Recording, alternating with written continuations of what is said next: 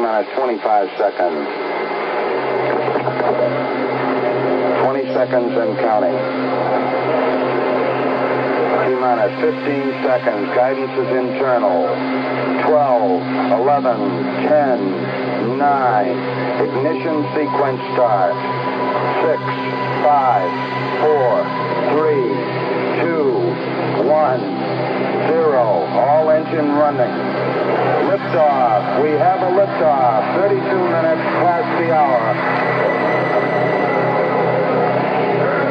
Tower cleared. Okay, we got a roll program. And as Apollo 11 does its roll program, this podcast now does its roll program. The tape is rolling.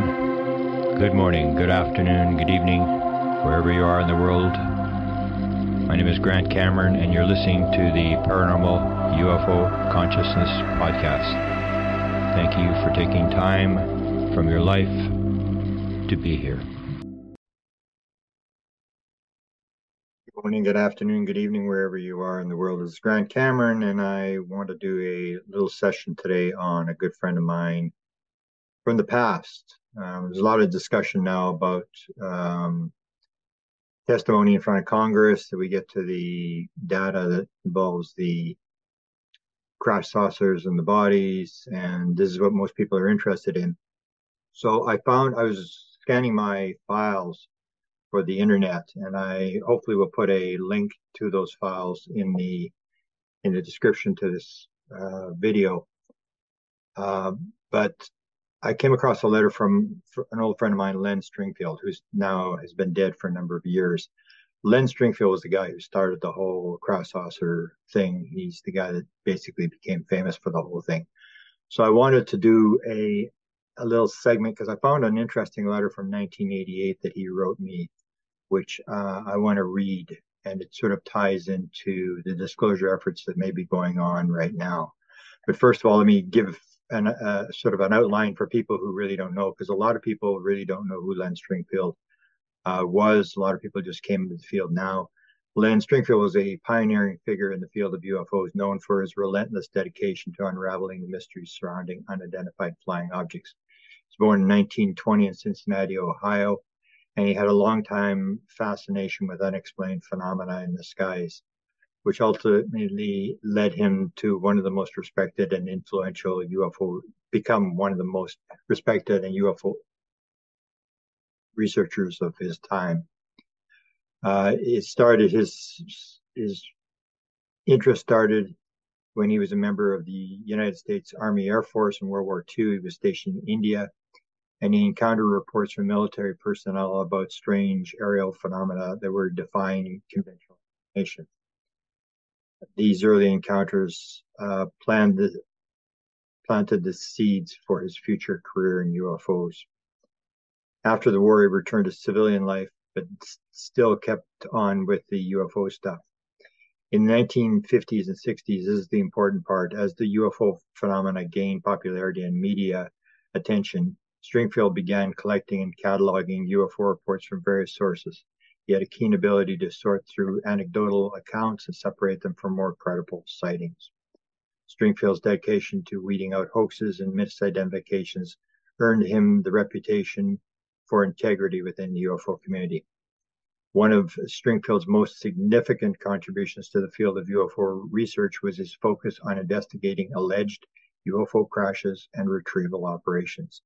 At one point, I think he told me and others that he had between 200 and 300 sources that were giving him material on either crashes or alien autopsies, which made him the all-time researcher on the subject and made it indicate that people inside the government were feeding him material. So these groundbreaking reports and incidents often involved the recovery of purported extraterrestrial technology and bodies, and it shed lights on the possibility of government cover-up and secrecy surrounding UFOs. Stringfield's meticulous documentation of these cases, which he referred to as crash retrieval incidents, provided valuable insight into potential interference and interactions between humans and unidentified beings from other worlds. He gave his first lecture at Dayton, Ohio in 1978. I was there. I was there to talk to him about the former Canadian director of the Flying Saucer program, Wilbur Smith, which very much interested Len Stringfield. When I got there, they announced that he had been actually moved to another hotel because there was a death threat against him. And I really didn't get to talk to him at that conference, but I did interact with him a number of times over the years. Significantly, 1978 was 2 years before the Roswell incident, written by Bill Moore, became published. And that was the first time that anybody had ever heard the name Roswell. So Len Stringfield was talking about crash saucer stuff and bodies 2 years before the book about the 1947 crash at Roswell, New Mexico. Stringfield was also a prolific author. He published several books and numerous articles on UFOs and related topics. His main books would have been Situation Red, the UFO Siege, and the UFO Crash Retrievals, the Inner Sanctum. And this dealt with a lot of the details of the material he'd been given on crash saucer recoveries and alien autopsies. He was a staunch advocate for UFO disclosure. He believed the truth about UFOs and potential extraterrestrial contact should be shared with the public. His advocacy efforts included speaking at conferences, conducting interviews, and collaborating with other potential UFO researchers. His dedication to transparency and his insistence on the importance of government disclosure inspired many others to join the quest for answers.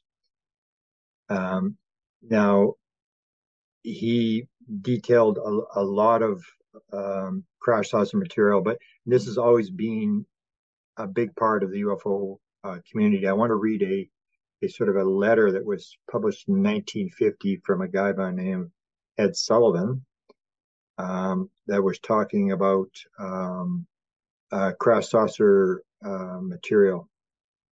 The statement made by Ed Sullivan reads as follows. He was a Los Angeles-based civilian saucer investigator who wrote that such tales of crash retrievals and bodies are damned for the simple reason that after years of circulation, not one soul has come forward with a single concrete fact to support the assertions. We ask you to beware of the man who tells you that his friend knows the man with the pickle jar. There is good reason why he affects such an air of mystery, why he has been sworn to secrecy, because he can't produce the friend or the pickle jar. So this has been going on since 1950, these constant stories about crash retrievals and bodies, and still we are in a situation where nothing really has been resolved except for telling of a number of stories. Now, the letter I wanted to read that I found in my files, and I probably will find other files down the road from Len Stringfield that I will read. It was written to me in 1988, and it's important because I have stated, I wrote a book called UFOs, Area 51 and Government Informants, where I talked about the fact that this pleasant disclosure is nothing new. It's been done numerous times. It was done with Walt Disney, with my producer friend Bob Emenegger.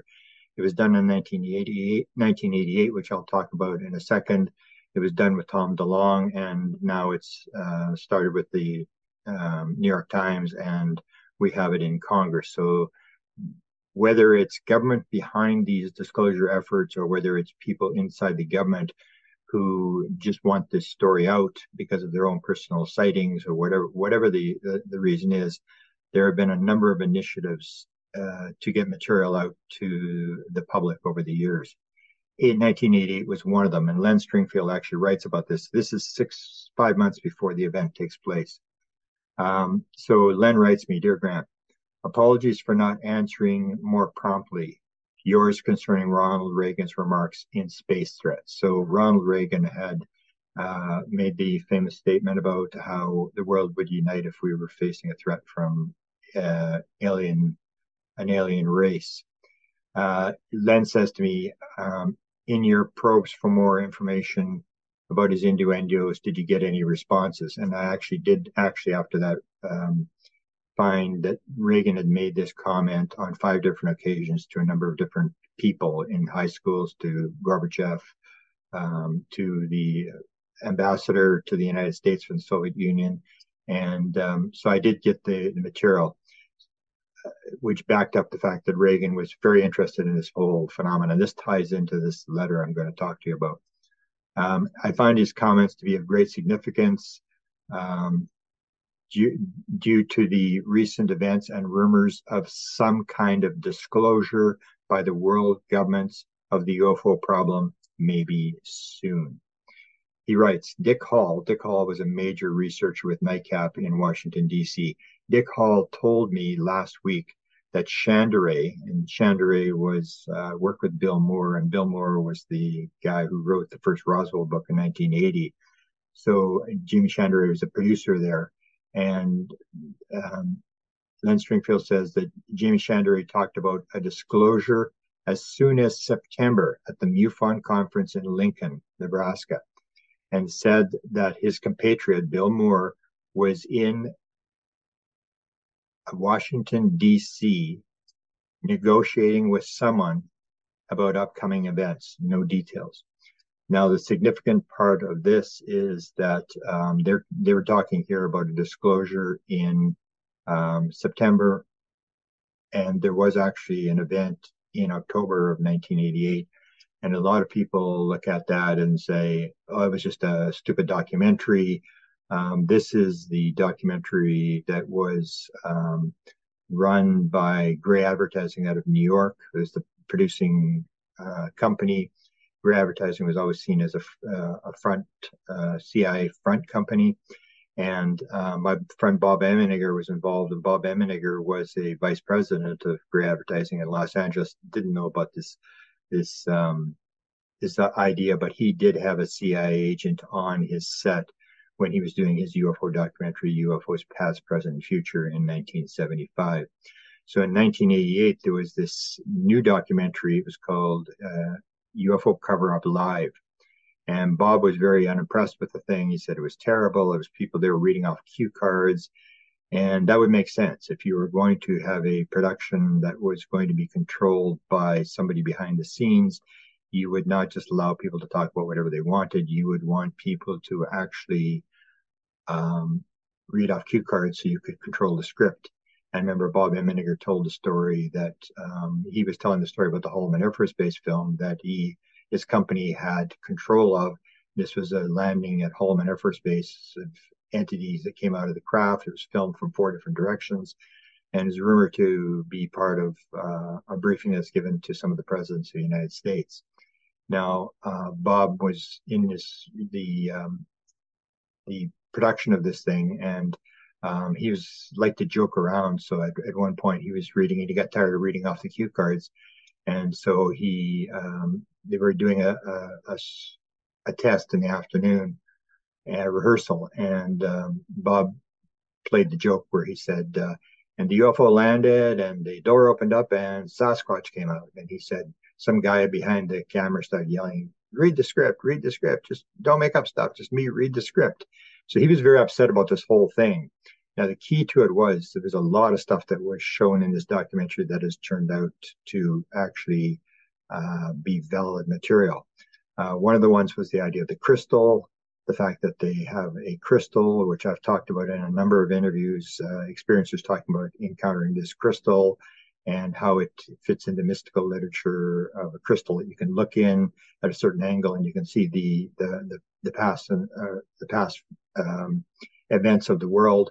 And the 88 documentary introduced what was called the aviary. This was the introduction of the Richard Doty, who played the Falcon, and Robert Collins. And the idea behind the Falcon was that he was the guy who was behind this production. So when Stringfield talks here about Bill Moore going to Washington, D.C. to negotiate for some sort of disclosure thing, this is just a month or so before, a couple of months before that documentary ran. Now, the documentary was broadcast live in the United States. It was broadcast live in Washington, D.C. And to me, it was always an indication that they wanted this material out. So what they do is they wrap it around disinformation. They put it around so that nobody knows what's true and what's not true. And the key to the thing was that Stringfield here is talking in this letter about Ronald Reagan and his interest in UFOs. And the documentary occurs only days before the 1980 election, when Reagan leaves office and his vice president, George Bush, wins the election. So it's almost like Reagan was leaving a goodbye present to the American people in terms of disclosure. And this documentary, which appeared to involve the CIA, was run in middle of October of 1988. Now, to read a little bit more of what Len Stringfield wrote here in the letter about this disclosure event, he said, concurrent with Moore's activity, I have been getting a steady flow of information from various reliable sources that something big, and he puts in capital letters, big, is going on behind the scenes. One source commented several months ago that the shit's about to hit the fan. Another source, high-ranking officer, told me that certain initiatives are underway, which ties in with the information from the British source in the intelligence community. Also of interest is recent information concerning interference with our satellites, causing many to explode. The Russians, I'm told, also have similar interferences very recently. Also strengthening my position are a number of more inside sources emerging to confirm parts of the crash retrieval research. Nothing in writing, of course, but good testimonial. And then he says, stay well and happy hunting. Sincerely, Len Stringfield. One of the more interesting things you can read, Len Stringfield wrote this book on retrievals, which you can now find on Amazon. One of the more interesting things I wrote about in my recent book, UFO Sky Pilots, is this idea that a lot of experiencers, and I list 36 people who've been on the craft who claim they flew the craft. A lot of them will indicate the fact that when they went into the craft was much bigger on the inside than it was outside. And if you read the Len Stringfield material, and this goes back many, many years, Len Stringfield's been dead for a number of decades. He talks about a 1973 incident of a craft that was being held 2 hours away from Norton Air Force Base in California, that a photographer was flown in from Hawaii to film the panel boards in the UFO craft. And he described the fact that this craft was about 30 feet across, and it was being held up by a crane inside netting. And that when he went inside the craft, he said, this is the craft that was on the ground, recovered craft, that the craft was way bigger on the inside than it was outside. And that's significant because that is not something that I didn't release till last year. And so we're talking decades and decades and decades before that Len Stringfield actually had one of these cases. And the craft being bigger on the inside than outside is significant, because if you're going to make up a story about being on a craft, that's not something you're going to add to your story that the craft was, 10 or 100 times bigger inside than it was outside, because that makes no sense whatsoever. So you get these people telling this very, very bizarre piece of the story about what happens inside the craft. And Len Stringfield had it many, many years ago. And the significance of the craft being bigger, even Hal Puthoff made a comment about this. He said, I would certainly like to try to figure out why the craft is bigger on the inside than outside. It indicates that they have some sort of technology that is way beyond anything we've got, and that we probably don't have this technology in our arsenal. And it goes along with other weird things that experiencers talk about inside the craft. In fact, they would describe the fact that the craft is artificial intelligence. It's alive, it's conscious, that when you put your hand on a panel, that the craft interacts with you. You can actually, some people actually gave a name to the craft that they were talking to, and that whatever you thought, that's what the craft did. Now, and again, if you're going to make up a story about being on a craft, You're not going to get dozens of witnesses all telling the same bizarre story about interacting with the craft and being able to move from one point in the universe to the other point instantaneously just by simply making a consciousness interface with the craft. And the final thing that sort of is very bizarre that a lot of people will talk about being inside the craft is as soon as they touch the panel board or even at other points, they would say that they could see in 360 degrees. And that makes no sense. If you're going to make up a story, that's not something you're going to want to tell. But if you are familiar with out-of-body experience literature, you'll see that people in out-of-body experiences also claim that you can see in 360 degrees, which makes no sense whatsoever. So thank you, Len Stringfield, for all the material and all the research that you did over the years. Again, you can go back to Crash Retrievals by Len Stringfield. You can read this material that was gathered back in the 50s, 60s, and 70s, and is what everybody's now trying to gather together in Congress to validate the fact that we have had crash material for many, many years. Doesn't necessarily mean it's extraterrestrial. It just means we've got some sort of engagement with some sort of intelligence, as they said in the core story with Hal Puthoff, Jacques Vallée, and Kit Green in the mid-1980s came up with what was called a core story. We are being interacted by something. We have crash material, and we aren't doing very well back engineering the crash material. That's basically what it comes down to. Yes, there is crash material. Does not mean it's extraterrestrial necessarily. It just means that, yes, this is for real. And as Jim Semivan stated when he was asked who's running the show, he said they are. So thanks for listening, and hopefully we'll catch you again soon. That's this week's episode of the Paranormal UFO Consciousness Podcast. I'm your host, Grant Cameron, hoping that you will join me for upcoming episodes. Links to my YouTube interviews, books, and my Facebook sites are in the show notes. If you love the podcast or learned something valuable, we'd love for you to subscribe, rate, or give a review on today's episode. If you would like a certain paranormal subject dealt with in the future, please let us know.